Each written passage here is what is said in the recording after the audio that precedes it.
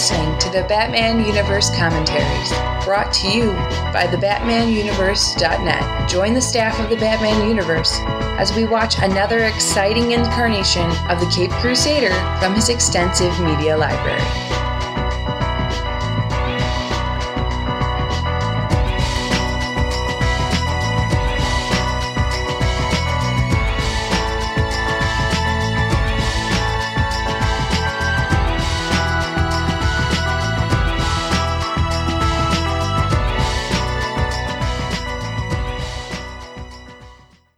Hello again, and welcome to the Batman Universe Commentaries, and for this episode we are doing more commentaries on the Batman animated series.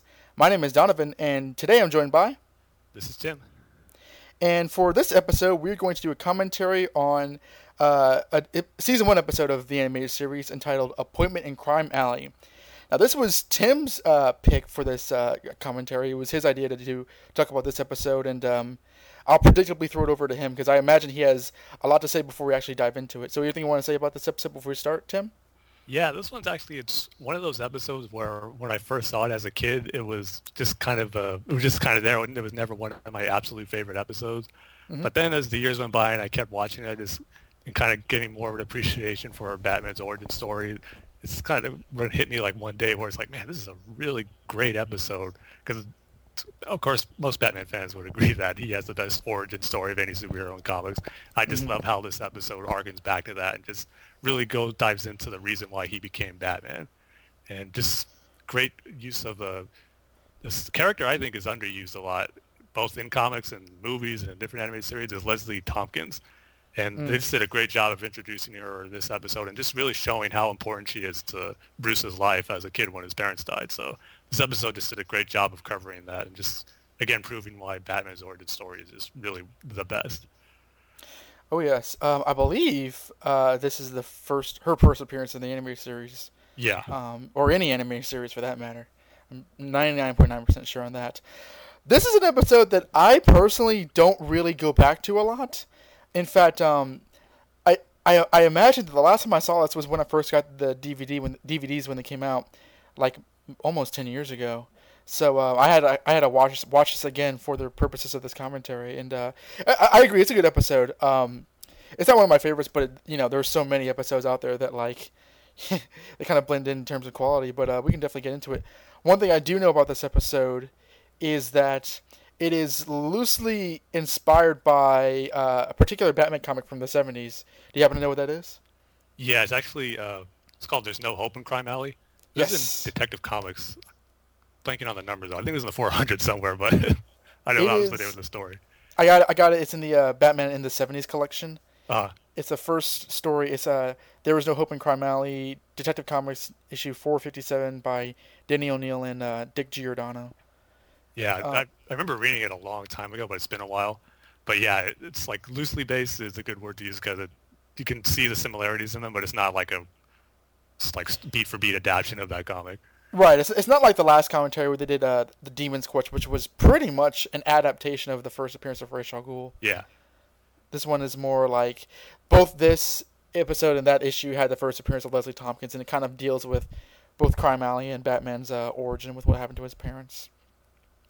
So, for that, that's the end of that preamble, and without further ado, we shall get into it. So, on the count of 3, grab all the food you want, and get ready to press play. We are paused at 00, and we shall press play in 3, 2, 1.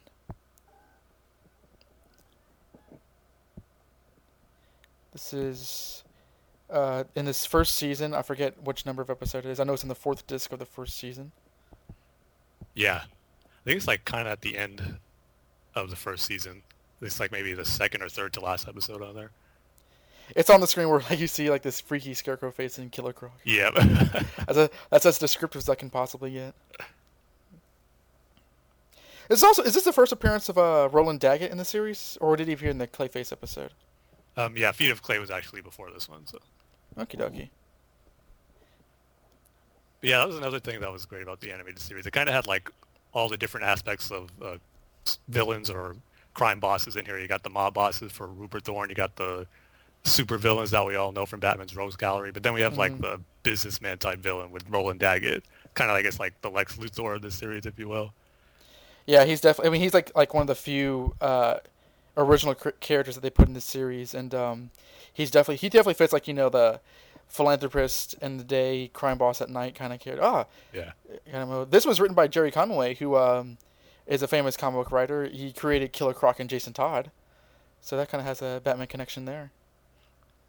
I will say too, one disappointment or little small complaint I have with the episode, it's not the best title card I would have used for this episode.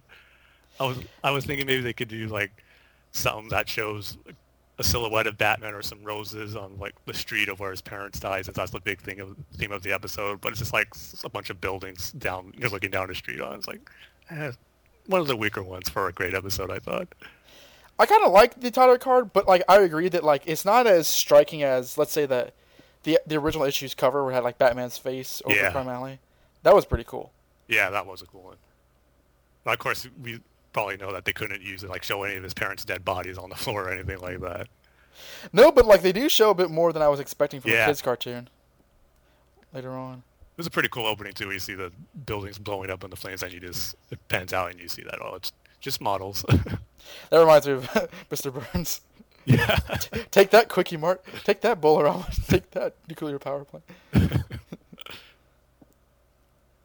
I always like scenes like this where it shows Bruce in his element, but he's not Batman in the cave. Yeah. I think it's pretty cool. He's like working out. I think they only did this like once or twice in the series, but it's pretty nice. And also, like, calling, the original name Park Row is it's like one of those things where, like, you can tell they read the comics because they get into all that sort of lore over the history of Gotham's geography and stuff. Yeah, they just didn't say, it's Crime Alley, that's what it's always been called. Because you would kind of wonder, why is it called Crime Alley? Why would you name a place Crime Alley? It's like, the more Bruce hears about Rowan Dag and all this, the more angry he gets at his punching bag until he actually busts it. It's a nice touch with the black and white television. Yeah. It's always what's cool about this series. It's like, looks like it could be set in the old time, like 40s or 50s, but then it has modern stuff with it too. But like it always blends together real nicely where you don't question it.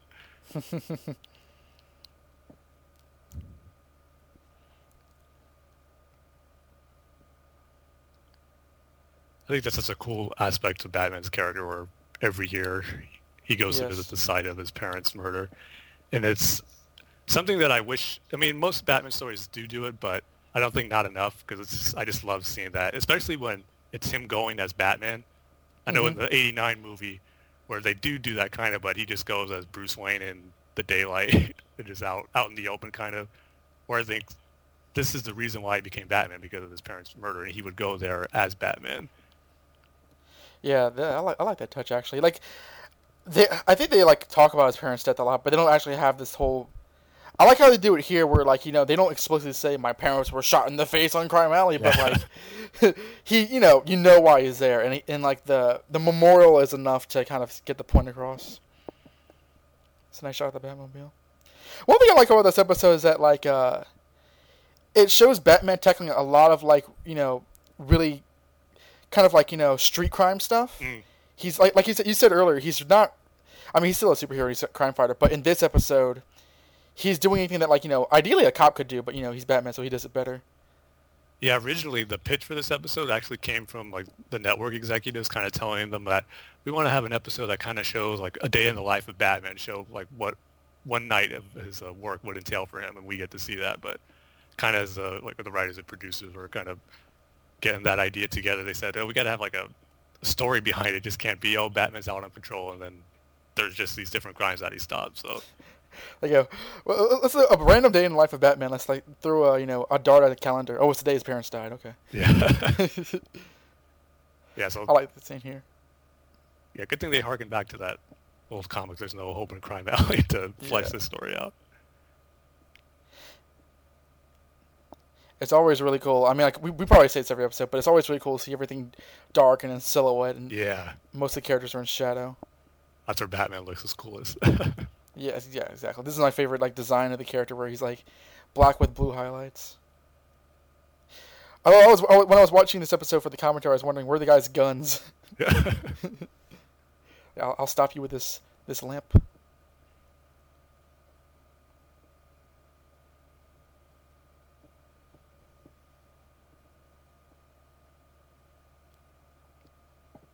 Yeah, this is where it definitely deviates from the comic story, where that was kind of like more a night in the life of Batman than this episode, where this whole thing with Daggett trying to blow up those old apartments in Crime Alley or Park Row. The funny thing about that comic is that like when he goes off to to meet Leslie Tompkins at the site of his parents' murder, Alfred says, "I wonder where he's going." he has no idea what he's up to. Whereas in this episode, like he knows exactly where he's going, which I like. It doesn't make sense that Alfred wouldn't know.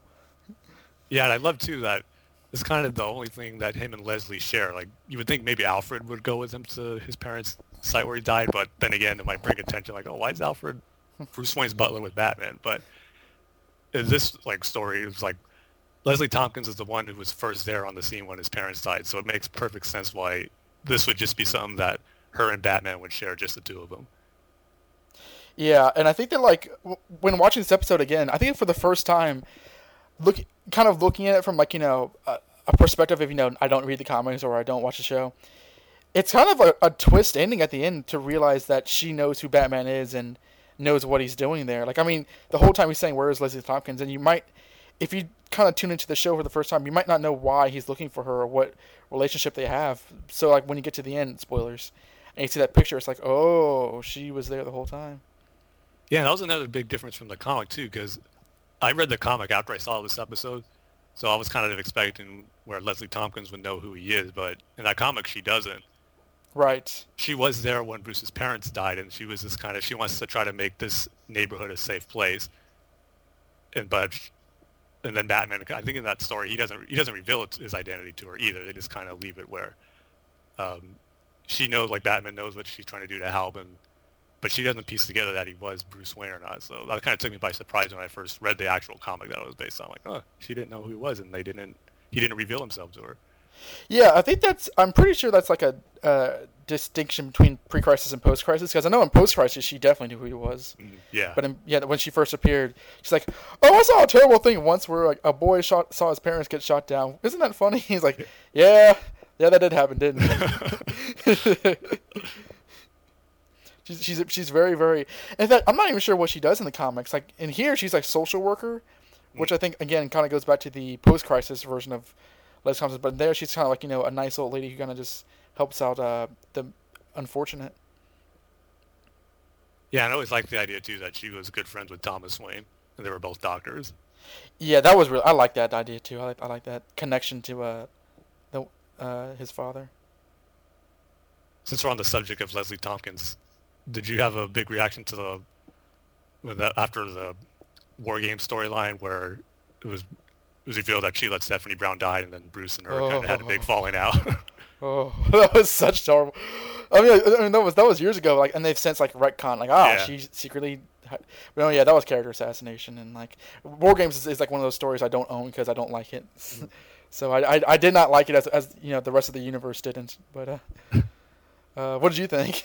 I was shocked when it did happen, but I was kind of thinking, this could be make some interesting stories down the line where she was such a trusted ally to Batman. It was pretty much like his mother, the way Alfred is like his father. So for them to have that big falling out, I was kind of curious to see where certain stories can go with that. But they never really did anything after that. Like I said, it all got retconned and amounted to nothing. So I kind of think it was a wasted opportunity, really. It was one of those stories that like had such an immediate negative reaction that I think they really didn't want to like make anything of it. They kind of wanted to get away from it.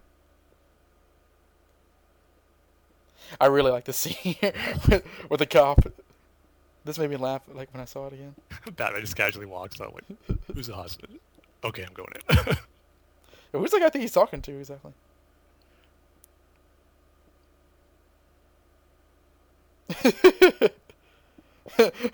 He's so like, okay. He gives up really easily. It's interesting. Why exactly does that guy have a sniper rifle if he already has a hostage right next to him? That's a good point. Yeah. Maybe it was all he can find. Yeah, he's like kind of looking around. Where's a weapon I can use?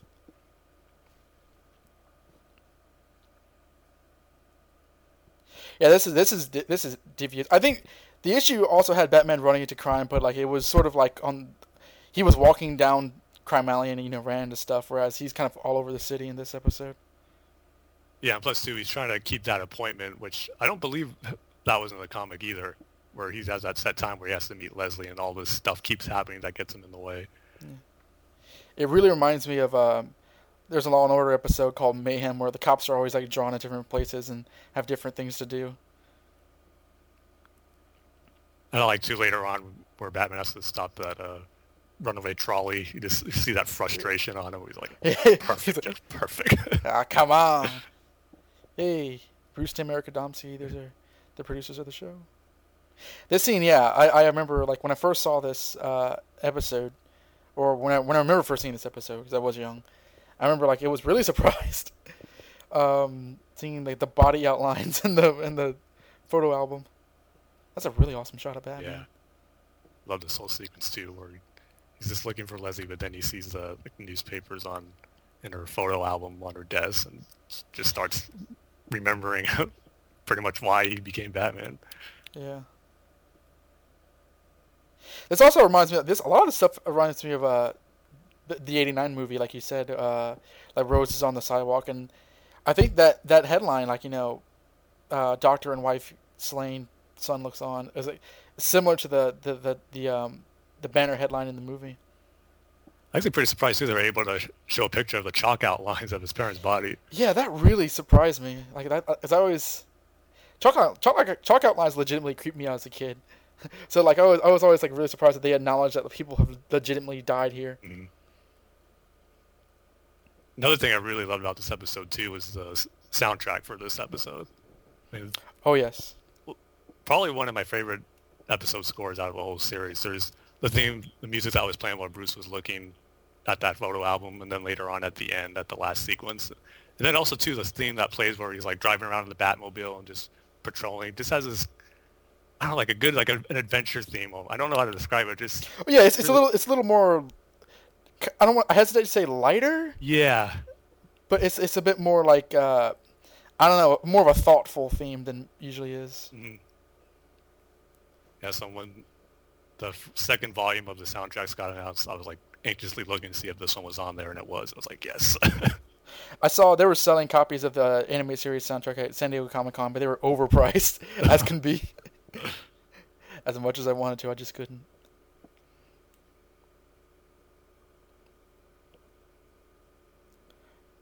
A man of vision with the will to execute his dreams of destruction. I should also say that like Roland Dyke is voiced by Ed Asner, who is a pretty famous actor, but he also voiced J. Jonah Jameson on the '90s Spider-Man cartoon Take a Shot. Also did a great job as Granny Goodness. Oh yes, yes. I almost forgot about that. Speaking of Spider-Man, this also reminded me of Spider-Man 2, but this did it first. Yeah. Batman didn't have to take off his mask in front of everybody. I like that. Him like, come on. Yeah. Although I love this sequence because it's like I love the desperation of the sequence. Although there's a lot of road for these simple streets, but never mind. That's another Batman '89 thing with the car grappling hook and the lamppost. There's a few of that in this episode. I believe it does the shields on it too. Yeah. There's it's kind of deliberate.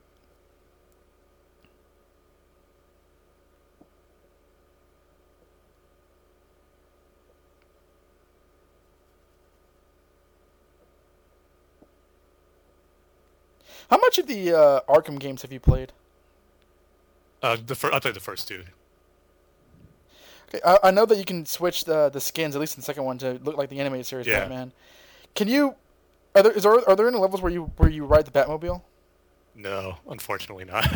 I would say this is my favorite Batmobile, and I would really love to play that. That would just, oh man. I keep hoping that's going to be a new feature for whenever they make a new game. I don't think it's going to be part of Arkham Origins, but some portion of the game where you have to drive the Batmobile would be pretty cool. There was a place. This is off topic, but there's a PlayStation game where it was based off the animated series where you could basically like drive around in the Batmobile and all the Bat characters' vehicles. I like this a lot. It looks like it's really trying not to, I like the fact that the Batmobile's fins kind of push up, and this part's pretty cool. I also like too how Batman got out He was on the bus, but then he jumps back in. They're like, hey, "What are you doing? Don't go! Don't leave us." Like that'd be such a realistic response from people that saw that. He sees the Batmobile like driving the opposite direction.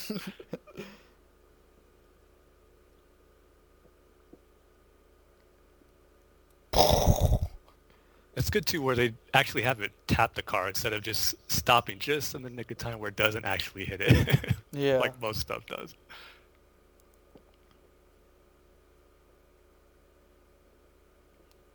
Yeah, the people actually exclaiming in the background. Dick Tracy's in the background, looks like. Oh, there was a comic book reference. I'm trying to remember. It was when he was talking to like the guy outside of Leslie Tompkins' apartment, and he said like she was at the corner of Finger and Broom.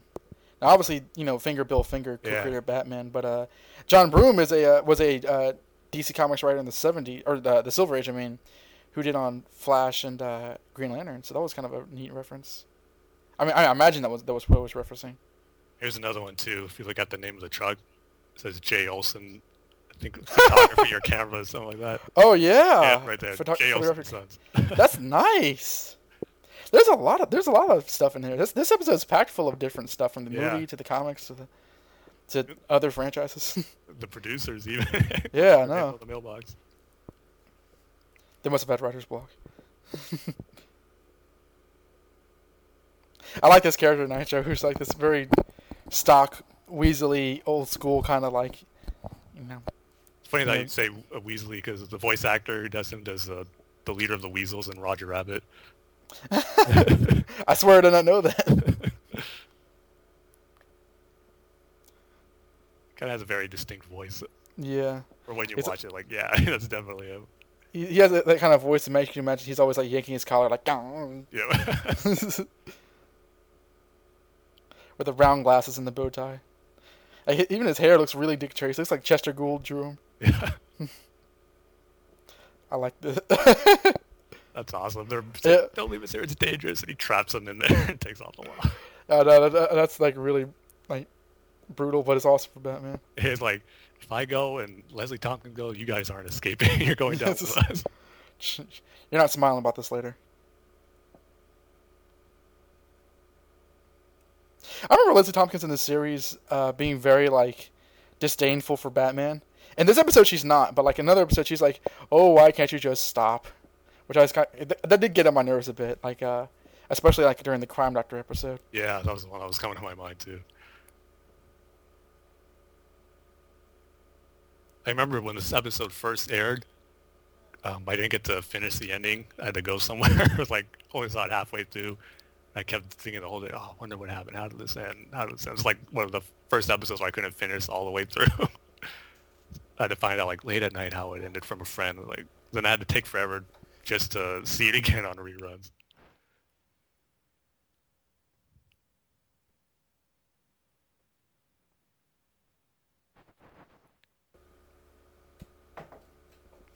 Even though the first names are different, I did kind of like how Dark Knight Rises had a character named Daggett in there. Yeah, I marked out when that happened, and I was actually really disappointed. I mean, I can't imagine that was a coincidence because that movie had so much references, but... At the same time, you think, if they're using the name Daggett, why not just use the first name Roland? Exactly. It's basically the same character. Yeah. When it says Mr. Daggett, I like about jumped out of my seat.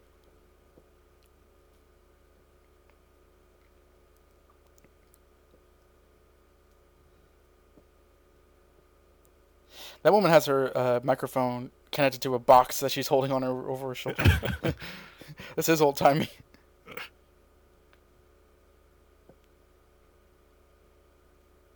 He's got a point. You must expect violence in Crime Alley. It's not called Crime Alley for nothing. I know Batman's mouth does not move when he's talking. Yeah. Right now. He's the question.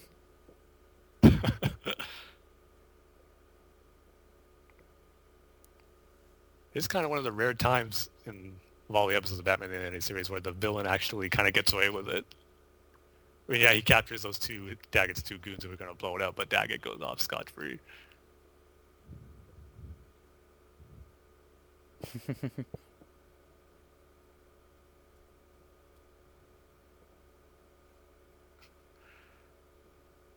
I do think this is a little laid on a bit thick. like oh, he won't go to jail. But I don't know, like when I was a kid, I still like this episode still was kind of big on me in terms of like how politics work and how crime works and stuff.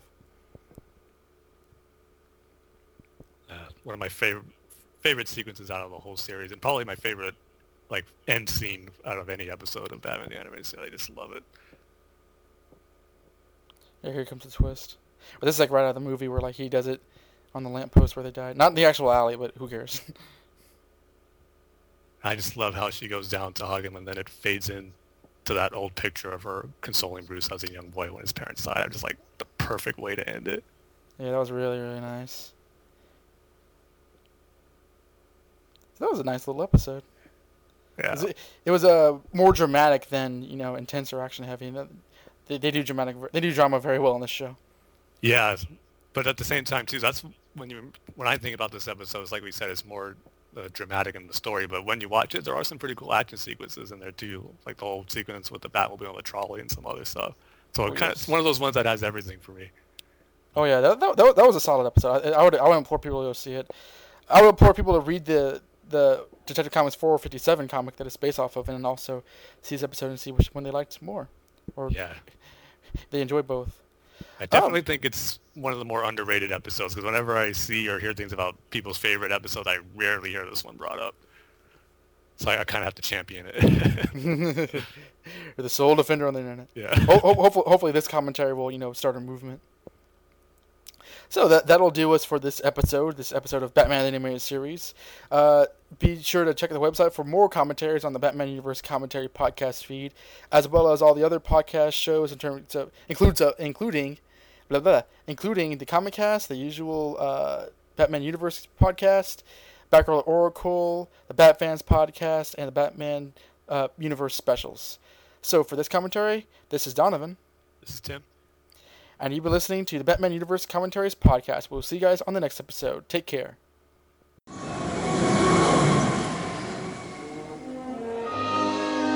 This used to be a beautiful street. Good people lived here once. Good people still live in Crime Alley.